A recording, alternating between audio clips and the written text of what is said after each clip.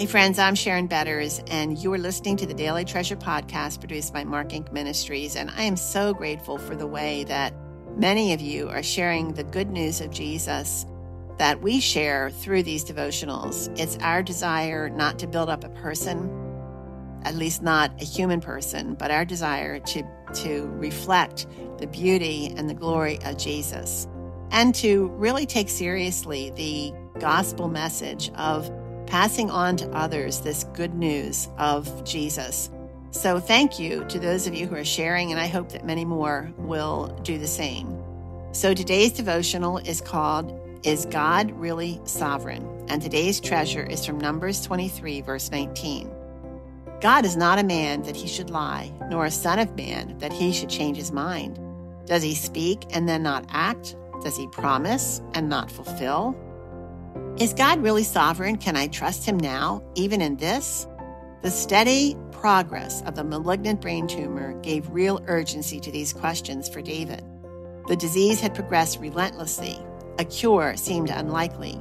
David knew he didn't have much time. He wanted his last few days on earth to count, to reflect a heart in tune with God's purposes.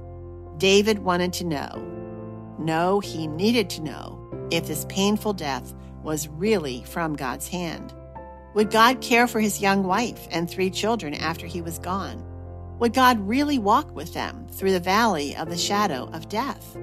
David needed to trust God, but how could he? How could he?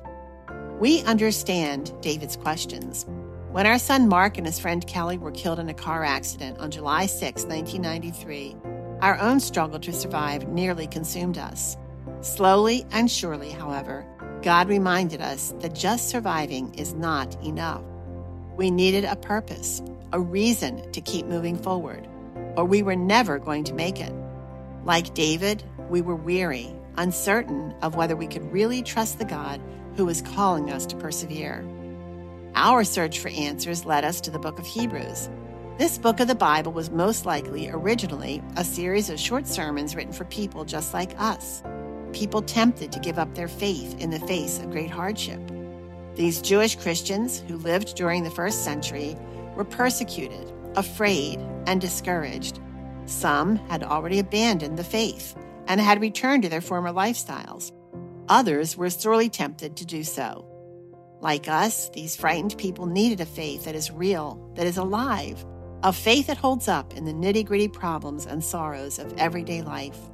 Like us, the Hebrew believers needed desperately to remember that God had promised to strengthen his people, to love them, to be with them, to redeem them. God's covenant promise was and is binding. Like us, sometimes they forgot that God keeps his promises. We read in Numbers 23:19 one of those promises. But remember, God is not a man that he should lie, nor a son of man that he should change his mind. Does he speak and then not act? Does he promise and not fulfill? In the crucible of suffering, what we believe about God takes on critical importance. What is our reaction when God doesn't resolve our problem, when he doesn't keep his promises the way we thought he would, or reconcile our marriage even when we've completed every assignment in the marriage manual?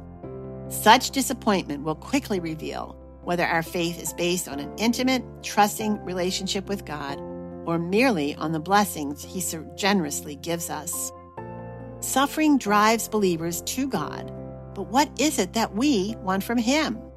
Do we settle for pat, simplistic, theologically correct answers?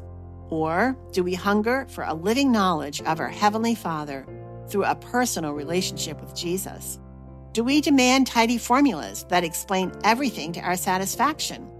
Or do we submit ourselves to the one whose thoughts and ways are far above ours? Do we simply want to feel better, or do we ask God to equip us to persevere with joy and to encourage and strengthen others in their struggles? Is it possible to experience joy when each new day brings another reminder that we live in a broken and suffering world? In our own personal search for answers, we soon learned that many of the Christian world's recipes for living and cliches for dealing with pain are nothing more than man-centered formulas rather than true biblical counsel. Instead of encouraging us to live sola scriptura, by Scripture alone, they promote sola bootstrappa striving, or pull yourself up by your own bootstraps. Such striving may give some momentary relief, but eventually it comes up empty. What we believe about God is what provides the basis for our worldview, the window through which we view every event in our lives and which determines our responses.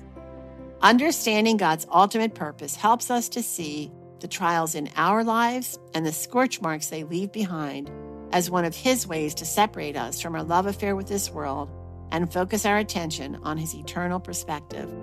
Friends, it is not enough to know God's ultimate purpose.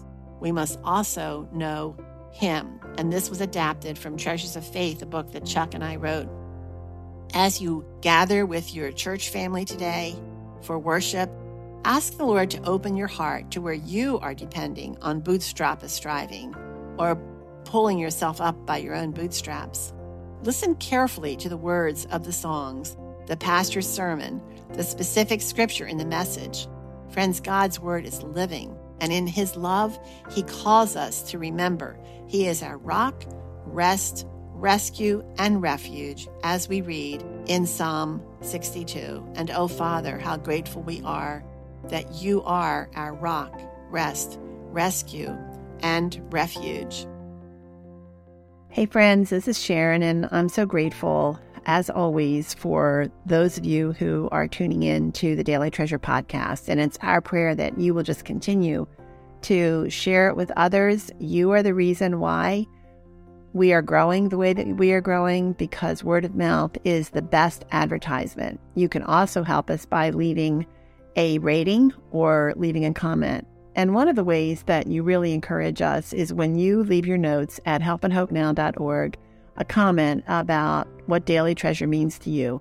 Also, when you share some of your stories. Some of your stories are so incredibly sad, but you always say, but I'm walking with the Lord and He's being faithful to me. And you talk about how Daily Treasure has encouraged you so much, and we would love to hear more stories like that.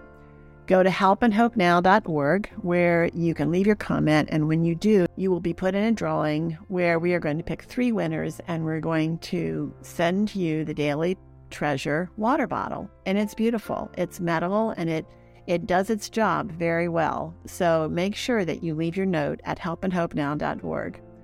And as you go to helpandhopenow.org, would you pray about how you can help us keep Daily Treasure as a free resource? When you give your gift of any size, we are going to give you a double way of encouraging others. One is through Daily Treasure by helping with the cost. But the second way is we are going to send a copy of Treasures in Darkness to a local funeral home for every gift given this month. It doesn't matter what the size is. Those books will go into the hands of people truly broken, truly grieving. So you will be blessing twice with your gift. Go to helpandhopenow.org, where you can safely give, leave your comment. We are looking forward to seeing how the Lord moves those who are being blessed by Daily Treasure to help underwrite it so that we can continue to offer the help and hope of Jesus, one person at a time, through Daily Treasure. Thanks so much for joining us, and we look forward to being with you tomorrow.